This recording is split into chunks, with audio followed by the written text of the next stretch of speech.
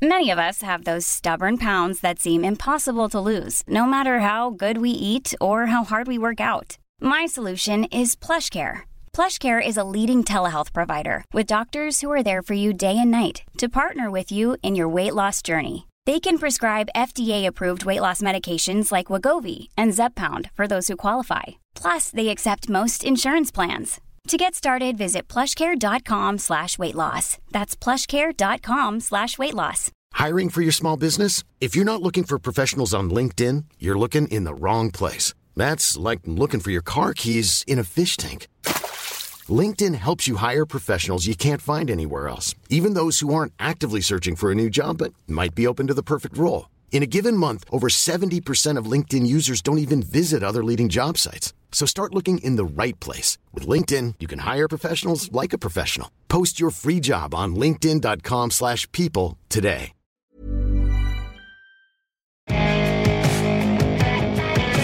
Hello, everyone. My name is Chris Rydell, actor and now podcast host, I guess. That guy you've seen on a million TV shows and movies, but you still do not know my name. And I'm David Allen Bache, actor and sometimes producer, and you also recognize me from lots of films and TV shows, but you probably couldn't name one of them right now if I paid you to.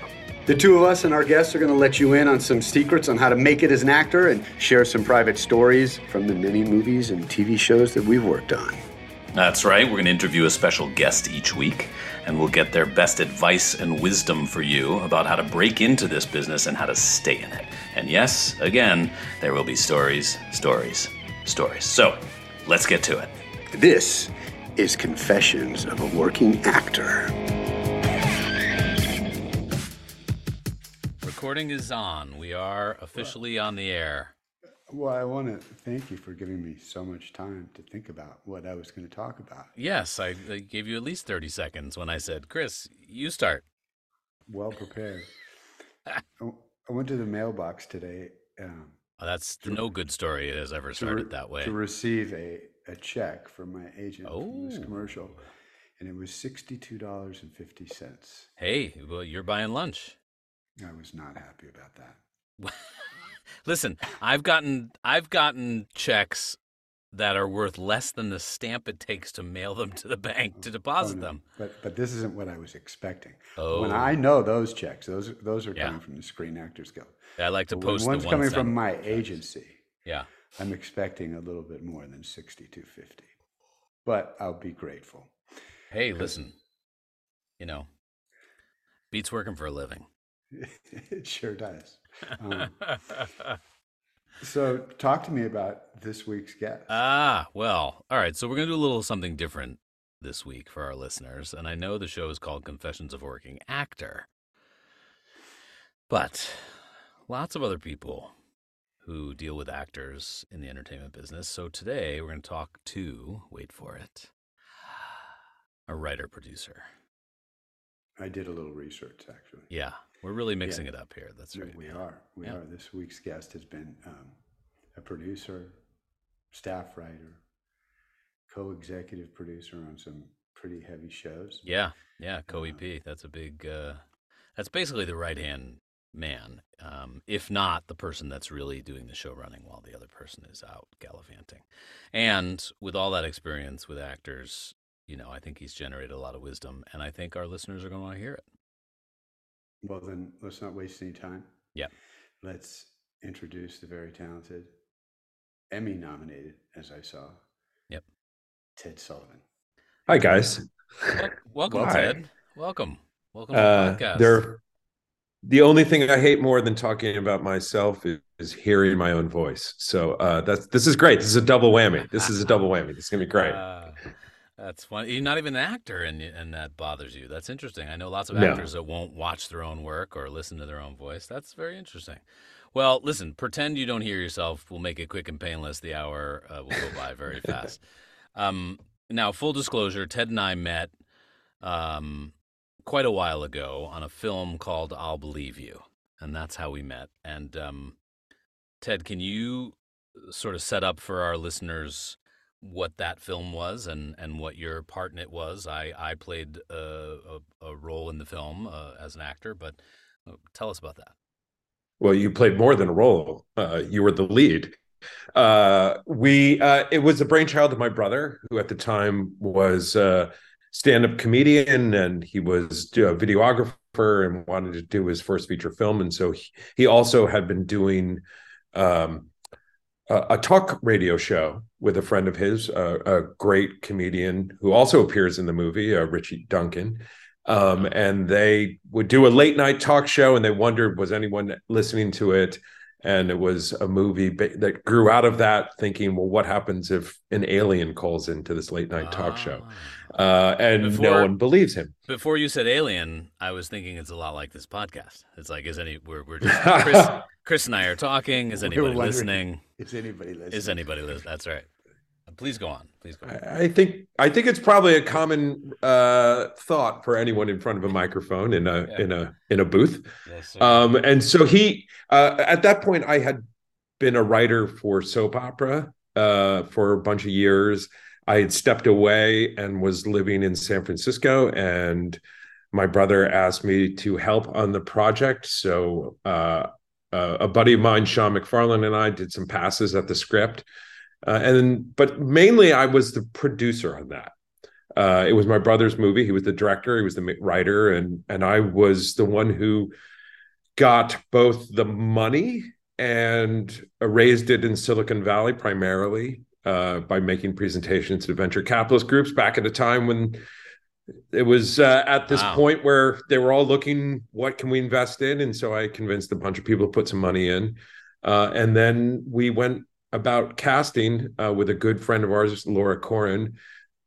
She found David and also our entire cast. It had really great people. It had Ed Helms and Mo Rocca and Patrick Warburton and Siobhan Fallon and Chris Elliott, Fred Willard. So it was just a great mix of fun people and a nice, sweet little movie. It was very, very hard to make. I didn't know what I was doing. Join the club. Yeah. Right. Yeah. And we made mistakes literally every day.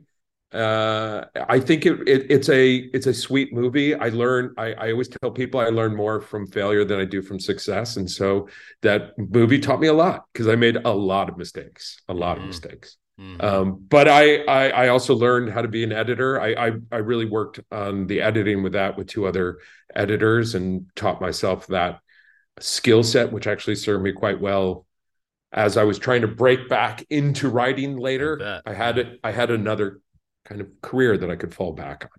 So prior to this, you had just been writing on a daytime show, which That's correct. By the way, my father was on that show for 6 or 7 years. We're talking about As the World Turns? Yeah. Uh-huh. My father was on that show when it was live in the 50s. Ooh.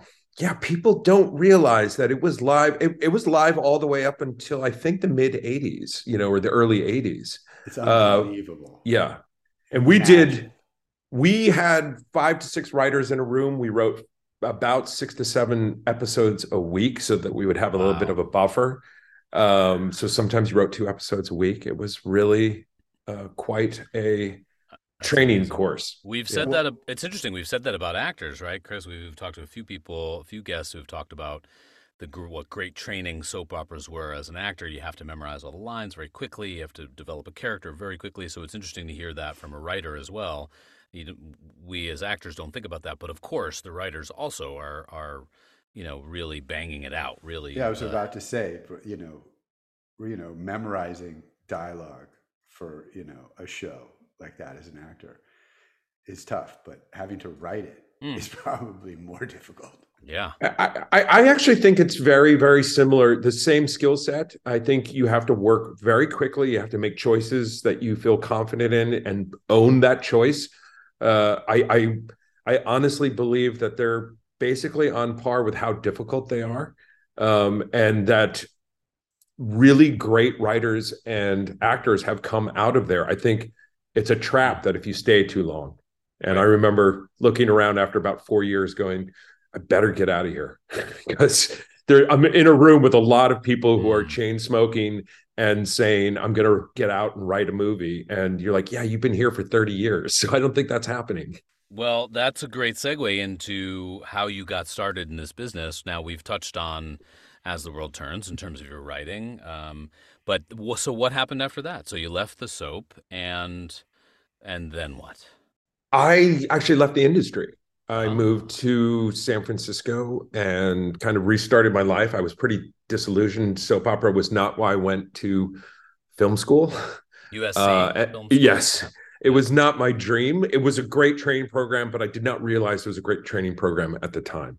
And I rebooted and did a whole lot of other things. Drove a truck, put up drywall, worked at a lab doing research. And then ultimately, my cousin, who was like my older sister, she was a writer, and she called me up and said, "What the hell are you doing? You're a writer." She's the reason I became a writer and convinced me to become a writer again. And so I moved back down to LA, and I really approached getting into the industry in a different way. I didn't really know anyone. I didn't have any insight. We had done this movie, or it we had a small theatrical release, but it didn't really put me on the map. It taught me a lot of skills, but it didn't put me on the map. So I worked every different department. I said I want to know every department, how they function, because I knew that being a TV writer meant you were also a producer. And I did that for 4 years, and finally, and just kept writing scripts.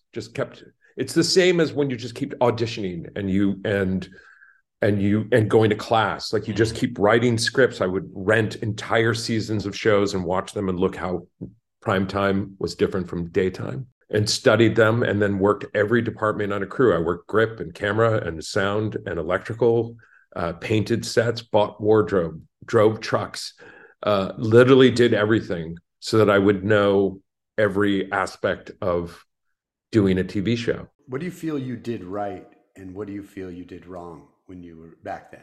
I think what I did wrong was I still had ego. I think working the different divisions and different jobs within it made me a little more humble.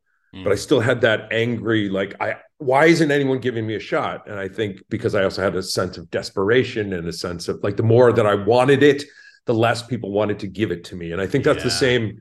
I think it's the same with acting. Like, when I've been in a room when actors have been auditioning for me, the more desperate they come across, the more worried I am about what they'll be like on set. Well, there it is. So we talk about this a lot. We talk about, like, you can't walk into the audition room and say, "Here, hold my baggage for me. Like, here's my emotional baggage. Hold this while I do my audition for a few minutes." And when you come in with that sense of desperation or all your emotional baggage, it's very difficult. So it's great to get confirmation from that from someone else on the other side of the table that's in fact true. Yes. It is a fine line, don't you feel, that, like, between caring and not caring? Like, if an actor comes in and you feel that they don't even care, is that, it can be... Yes. There's two sides. It's a double-edged sword. Sometimes that's attractive. That's right. That's like... Yeah, it is attractive, but at the same time, maybe it's not. Sometimes it's not. It's blasé or comes off as arrogant. I think there's a difference between blasé and arrogant and confident. And whether I think the confidence feels good.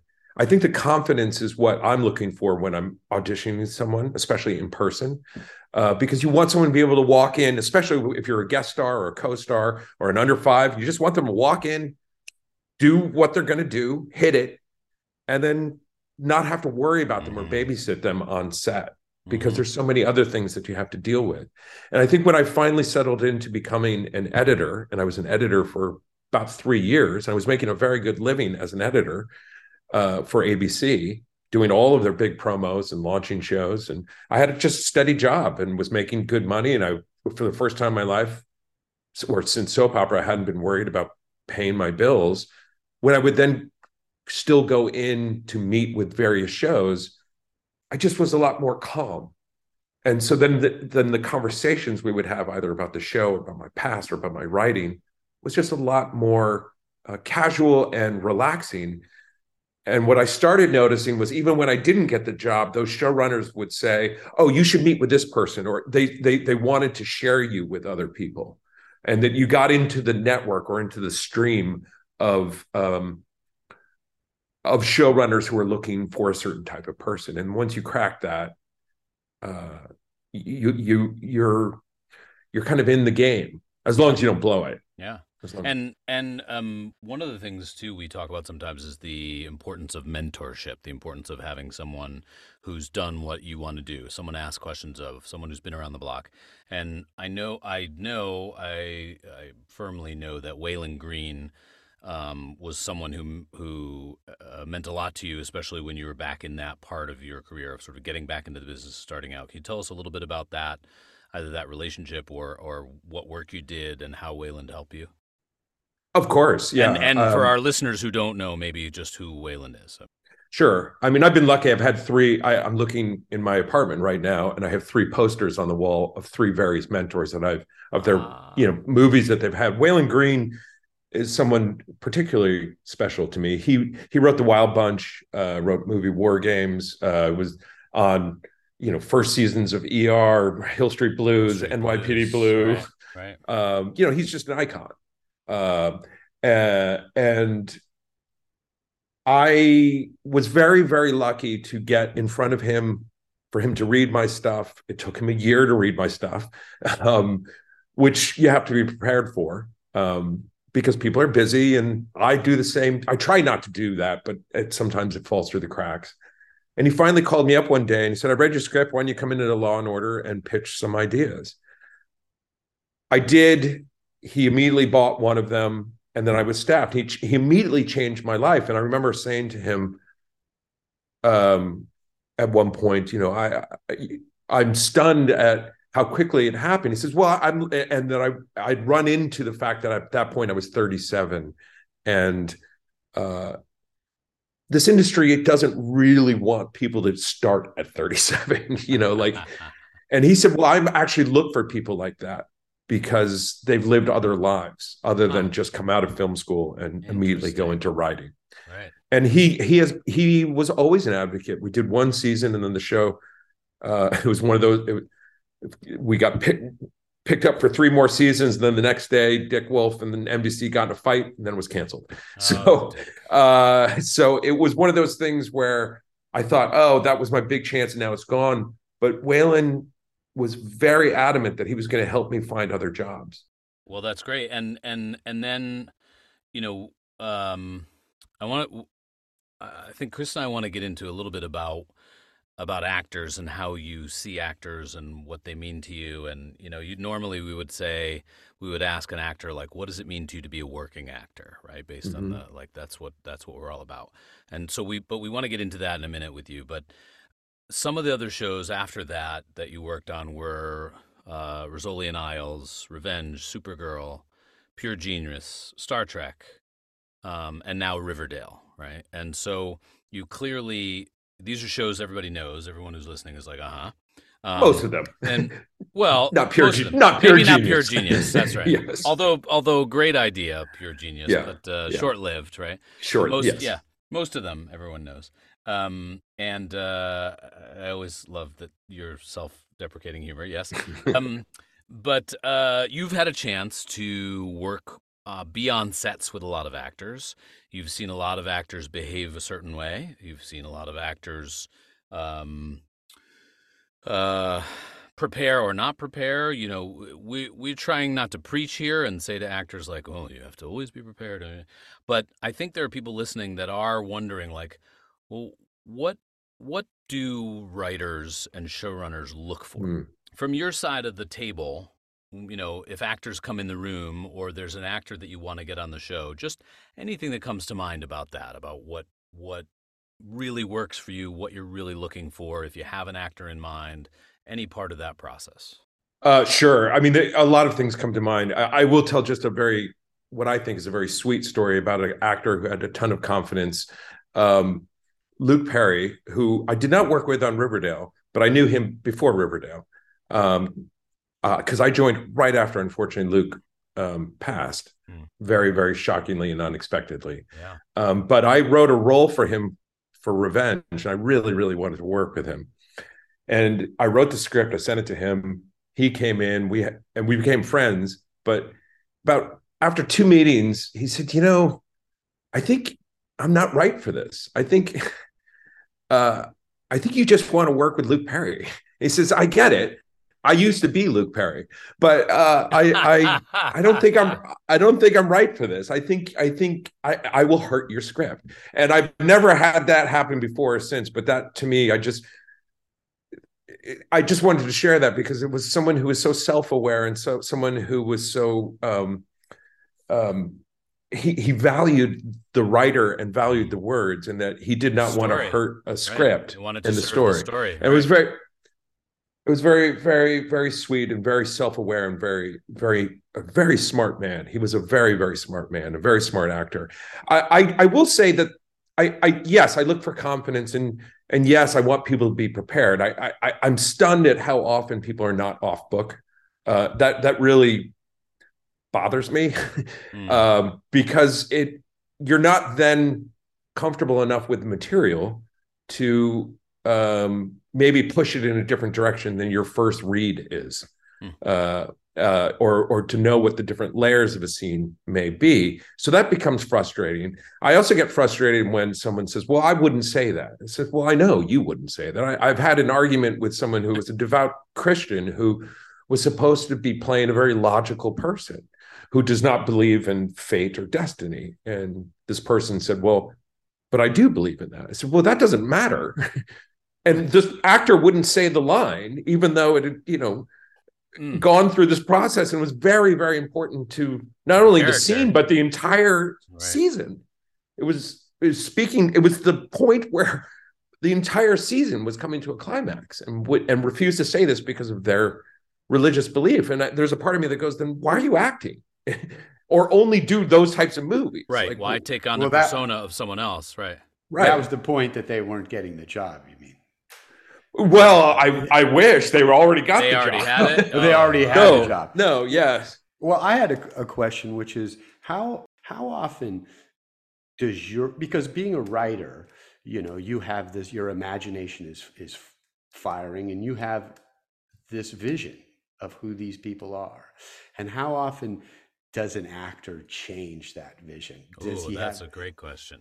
Yeah. Well, I'm actually really happy you asked that, because it was something that I wanted to talk about before, and then I got diverted into my verbal stream of conscience there. But yeah, I think that's one of the things that I love most about working with actors is how they surprise me and how they elevate the work beyond what's written on the page, and how they think their job is to look at that role, to look at those lines, to look at the actions in the scene and make sense of them and justify them and make them live. And they're going to spend more time on that than I am, because I also have to write all these other scenes, and I got to produce the episode and all that, so that when you come to set and they do something that surprises you or says it in a way that is quite different than what you thought, that to me is wonderful. That's why also I'm on set. I'm less of a word specific freak about some of the lines, because as long as the intent is there behind the line, I don't need them to be line perfect. But the only way you get like that is when you really, really know the scene, and you can take the scene apart and you can put it back together.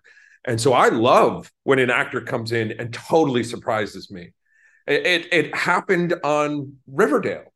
I created a role that has become a recurring character that is replaced Luke, basically playing Luke's brother.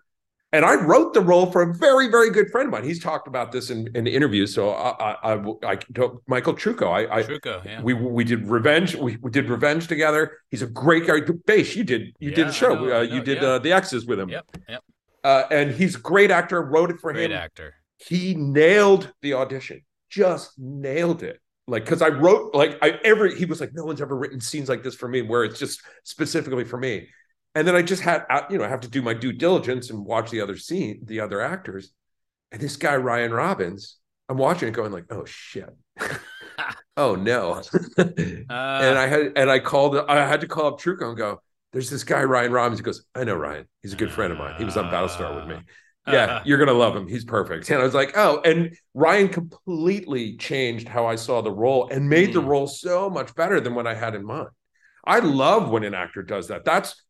I'm known in every writer's room as the actor whisperer, because I get along with actors and I don't mind getting something on its feet. And it's great when you get to a set and the actor can be there and you can cut like 2 or 3 lines here or there because they're doing it with a look. The set's also doing some work. The camera is also doing some of the work.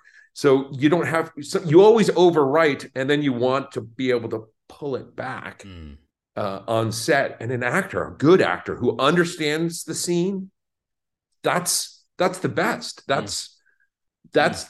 Then they're bringing everything, all of their knowledge and all of their skill and all their artistry in a way, in the same way that when a wardrobe person walks in and says, "This is the outfit," you're like, "Oh, great. Well, we can cut 2 of these lines because that's doing some of the heavy lifting in the scene as well." And you just confirmed what we've talked about, which is, and we've sometimes said it in relation to casting directors, but it's clearly also true about directors and about writers and showrunners, which is the people on the other side of the table of the actors are rooting for them to be the answer to the problem. They want, when you talk about that, even if you have something in mind, you want an actor to come in and do something that makes you say, that's our person, that's our actor, that's our character, that's what we want. And you're rooting for them. It happened with Beish. When he walked in that door, we had someone completely different in mind. We had been pursuing another actor. The tone of that wasn't Trucco, was it? No, but it was someone who was on a popular TV show. They seemed to be interested. Right. Beish came in and he did this thing with a chicken bone, sitting there holding it up, talking about this chicken bone, which was the scene. And my brother and Laura Corrin, who's the casting director, and I were sitting at the table, and we just looked at each other out of the side of our eyes to tell each other, "Don't get too excited, but this is the guy." I'm Sandra, and I'm just the professional your small business was looking for. But you didn't hire me because you didn't use LinkedIn Jobs. LinkedIn has professionals you can't find anywhere else, including those who aren't actively looking for a new job, but might be open to the perfect role, like me. In a given month, over 70% of LinkedIn users don't visit other leading job sites. So if you're not looking on LinkedIn, you'll miss out on great candidates like Sandra. Start hiring professionals like a professional. Post your free job on linkedin.com/people today. Hey, it's Ryan Reynolds, and I'm here with Keith, co-star of my upcoming film, If, only in theaters May 17th. Do you want to tell people the big news? All right, I'll do it. Sign up now and you'll get unlimited for $15 a month and 6 months of Paramount Plus Essential Plan on us. MintMobile.com/switch. Upfront payment of $45 equivalent to $15 per month. Unlimited over 40 gigabytes per month. Face lower speeds. Videos at 480p. Active Mint customers by 531.24 get 6 months of Paramount Plus Essential Plan. Auto renews after 6 months. Offer ends May 31st, 2024. Separate Paramount Plus registration required. Terms and conditions apply if rated PG. It is not what we thought, but this is the guy. And that is... What we know about it could fill a thimble. Exactly. That's right. I still remember the monologue from that movie. That's right. Incredible. So it's a great feeling, right? When they walk out feeling, and you realize we don't have to do this anymore, and we found the guy. And everybody's on board, and you're not fighting over it. And Ted said something very important too, which is that as actors, sometimes we think, "I'm not right for this." Right? Or I'll never get this, or they'll never cast me. And in fact, if we were to go in and just be us and with our own unique take on it, that might very well be what makes the writer, the showrunner, the director, the producer say, "Oh, holy shit, I never thought of it that way. You've just changed my perception of the whole thing." And that goes, and you just nailed something, David. And I will say that it drives me crazy about a lot of TV actors now, especially young TV actors, is that they will stop the scene themselves and go back to, "Oh, no, let me take that back." And you're like, no, you don't know what I'm seeing.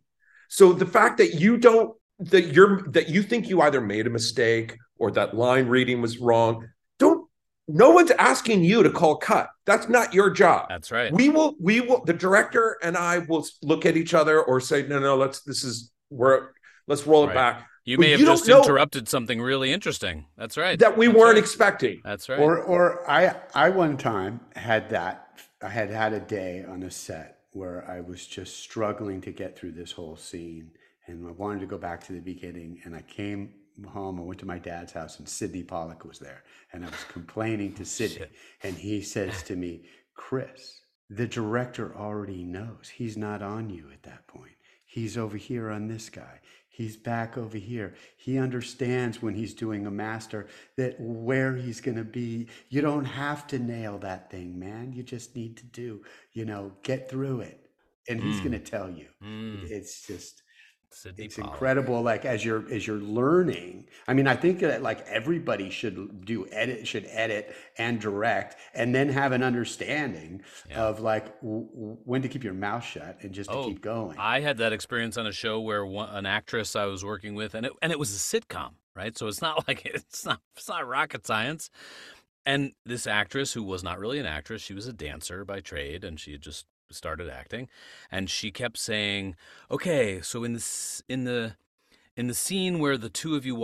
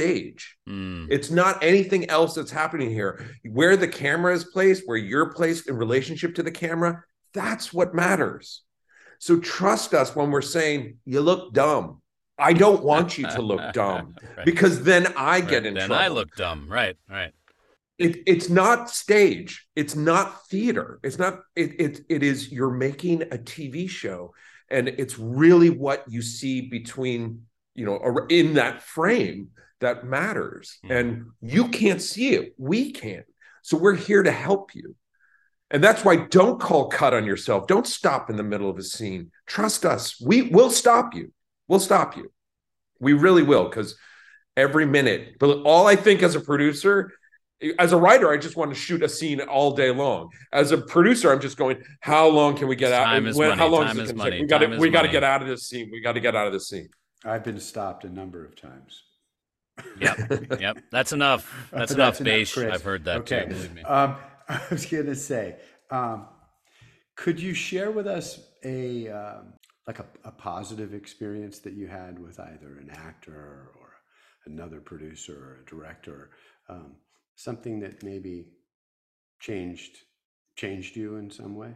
I will say this: I've had tremendous experiences with actors that have changed my life. I've been Michelle Yeoh and I have become extremely, extremely close friends, and have been now for 5 or 6 years. I remember in a very big episode that I wrote, which was the climax of that season, we were going to shoot a very emotional scene.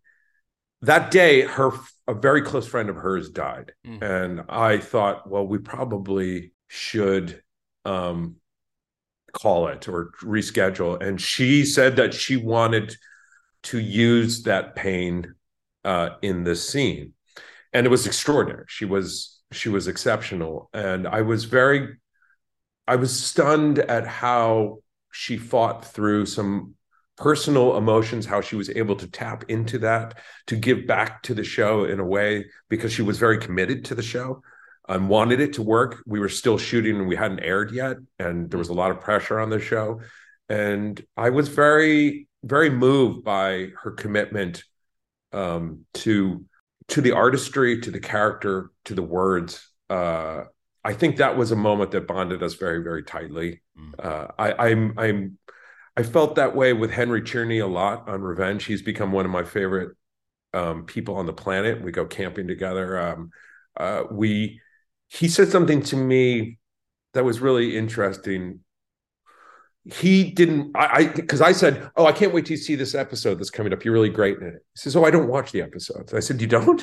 And he says, "No, I don't, because I try to make something real here with you and with the other actors. And then how it gets edited and repackaged by the showrunners and the studios and the network, I'm really not all that interested in. But when I walk off this set feeling we mined something, we uncovered something, we made something, even in a show as silly and absurd as Revenge, which we did, that was special." And that to me really reminded me, I don't care what show I'm doing, whatever show I'm on, we're going to find something in this day, if everyone is committed to that, that is real and authentic and beautiful. And I've had that on crazy shows like Star Trek and Riverdale with wizards and time travel and all that kind of stuff. It doesn't matter. We find something real and beautiful. If everyone's committed to that, that's a really, really special thing. And that reminds you that, oh, we're doing something cool. It's the magic of the movie business. And it is. That's the magic. Yep. Is all coming together. That's it right there. With the same purpose. It made me think that as a writer, how connected you can become to these actors that are playing these characters that you've created in your mind. And they come alive, and you have to have almost a love affair with these characters. In some way, you love these characters when they're on the page, and then you love them even more, and then they've come to life, So I can see where that connection can be extremely strong with a writer and someone that plays a part that maybe even surpasses your expectations in some way. Well, go ahead, Ted. All I was going to say is that I also think it's important for a writer on set to create a safe environment for the actors to take risks. So for that very reason, so that if you recognize that what they're doing is not just to be a mouthpiece for what you wrote, but to actually elevate what you wrote and to uncover layers that you may not have even known were there, you need to create a safe space where they're comfortable doing that. And that you need to let them know when they do well. So I'm very enthusiastic. Michelle will always say, she'll say to the director, "Did Ted do his little dance at the monitors while I was doing the scene?" He goes, "Yes." And then if I haven't done my dance, she says, "We have to do it again because he didn't do the dance." And that's when she knows. It goes back to the first thing you said, which when we asked you the question of like what you did possibly wrong, the first thing you said is my ego was My still ego got in the involved. way. That's And right. if your ego gets in the way. And to allow an actor to do this, you have to really let go of your ego and just leave it at the door when you walk into work. Yeah. Well, let's segue from all this magic and positivity to a question we usually ask actors, which is your worst audition story ever. And I guess with you as a writer and producer, showrunner, I guess we're wondering maybe what the equivalent of that is. It could be your worst pitch ever at a network. It could be an experience with an actor. That'd help our listeners know what not to do. But something that comes to mind, I see you thinking furiously. There's practically smoke coming out of your ear pods. Well, What is it? I mean, there's two things that jump to mind. One is many years ago when I was trying to get out of soap opera, I had written a movie script, which was this sexy thriller, and I had these pretty bad agents at the time, and said, "We got someone. They're so excited to meet with you." And I walk in, and all the posters are like Free Willy and the Great Panda Adventure, and just like I'm looking around, like okay, and so I start pitching this story, and they just go like, "Why are you here?" And I said, "Well, my agent set this up." And they're like, "No, we do like animal movies." And I went, "Yeah, family. All right. It's family. It's not a family show." I'm glad I flew from New York to LA for this meeting. Thanks. This is great. So that was that was one of those where you're like, oof. When I was trying to break into primetime years later, and at this point I was probably 35 or something, because while I was editing, I was still trying to get into being a writer. And even on my first year at Law and Order, that year at Law and Order, I did Law and Order in the mornings, and I would do editing at night because I just didn't trust that it was going to work out. But while I was trying to get in, people would read my stuff. They say, "Oh, this is really great," and then they would find out how old I was to be a staff writer, and they were like, "Yeah, not interested." And I remember like, "Oh, I got this interview for Breakout Kings." I'm like, "What is Breakout Kings?" I was like, "Didn't matter." I watched got all the DVDs, spent all night watching, preparing. On the drive, my manager calls me and goes, "Yeah, they decided to go a different way." And I remember pulling over, and I was crying in my car on Santa Monica Boulevard, just bawling, thinking 12 hours ago, I didn't even know what Breakout Kings was. And now I am in a car bawling my eyes out because I didn't even get a meeting. It's so important. And I was like, what is up with this industry? What am I doing?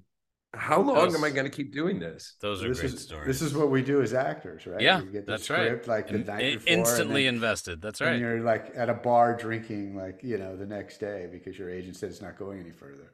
Right. That's right. Right. That's right. Yeah. I really wanted that one. That's right. And you guys, I mean, I think actors, I really respect what actors do, because they have to, when they work on an audition, and I've worked with so many of my actor friends on their auditions, those, you're putting 10, 12 hours sometimes, like preparing for something, thinking about learning the lines, tearing apart lines. How do I say, "Would you like coffee with that?" If that's different from everyone else, like that's you spend all this time doing it, and you never know if someone actually watching, or are they just looking at their phone while the tape is playing. It's very frustrating, and talked about that. Can be soul crushing. Yeah. Oh, for sure.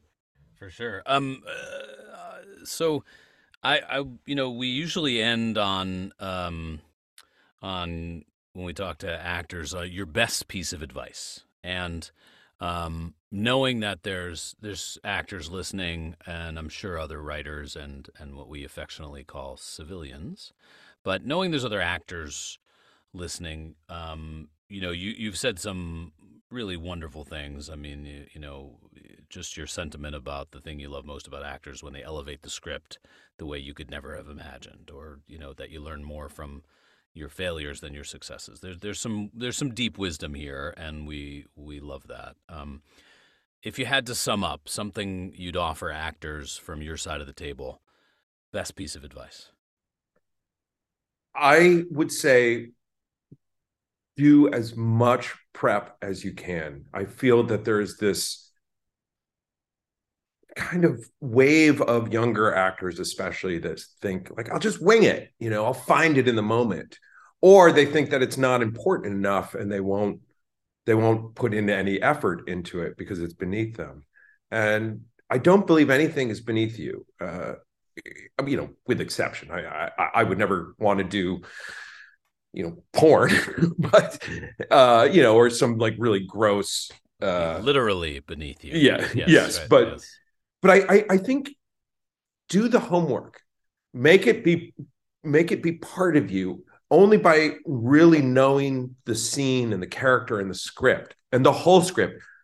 Don't just read your scenes, read the whole script, because what your character is doing in this scene influences scenes that they're not in.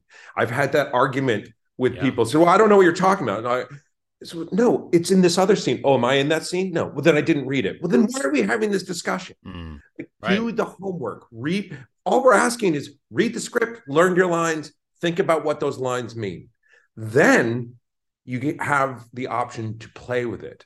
You respect the craft. You respect the director. You respect the writer. You respect all of the other artists that are around you, actors and the crew that are around you that don't get to wing it. They all have to do their job at 100%. So do your job at 100%. If you do, people talk about it and remember it.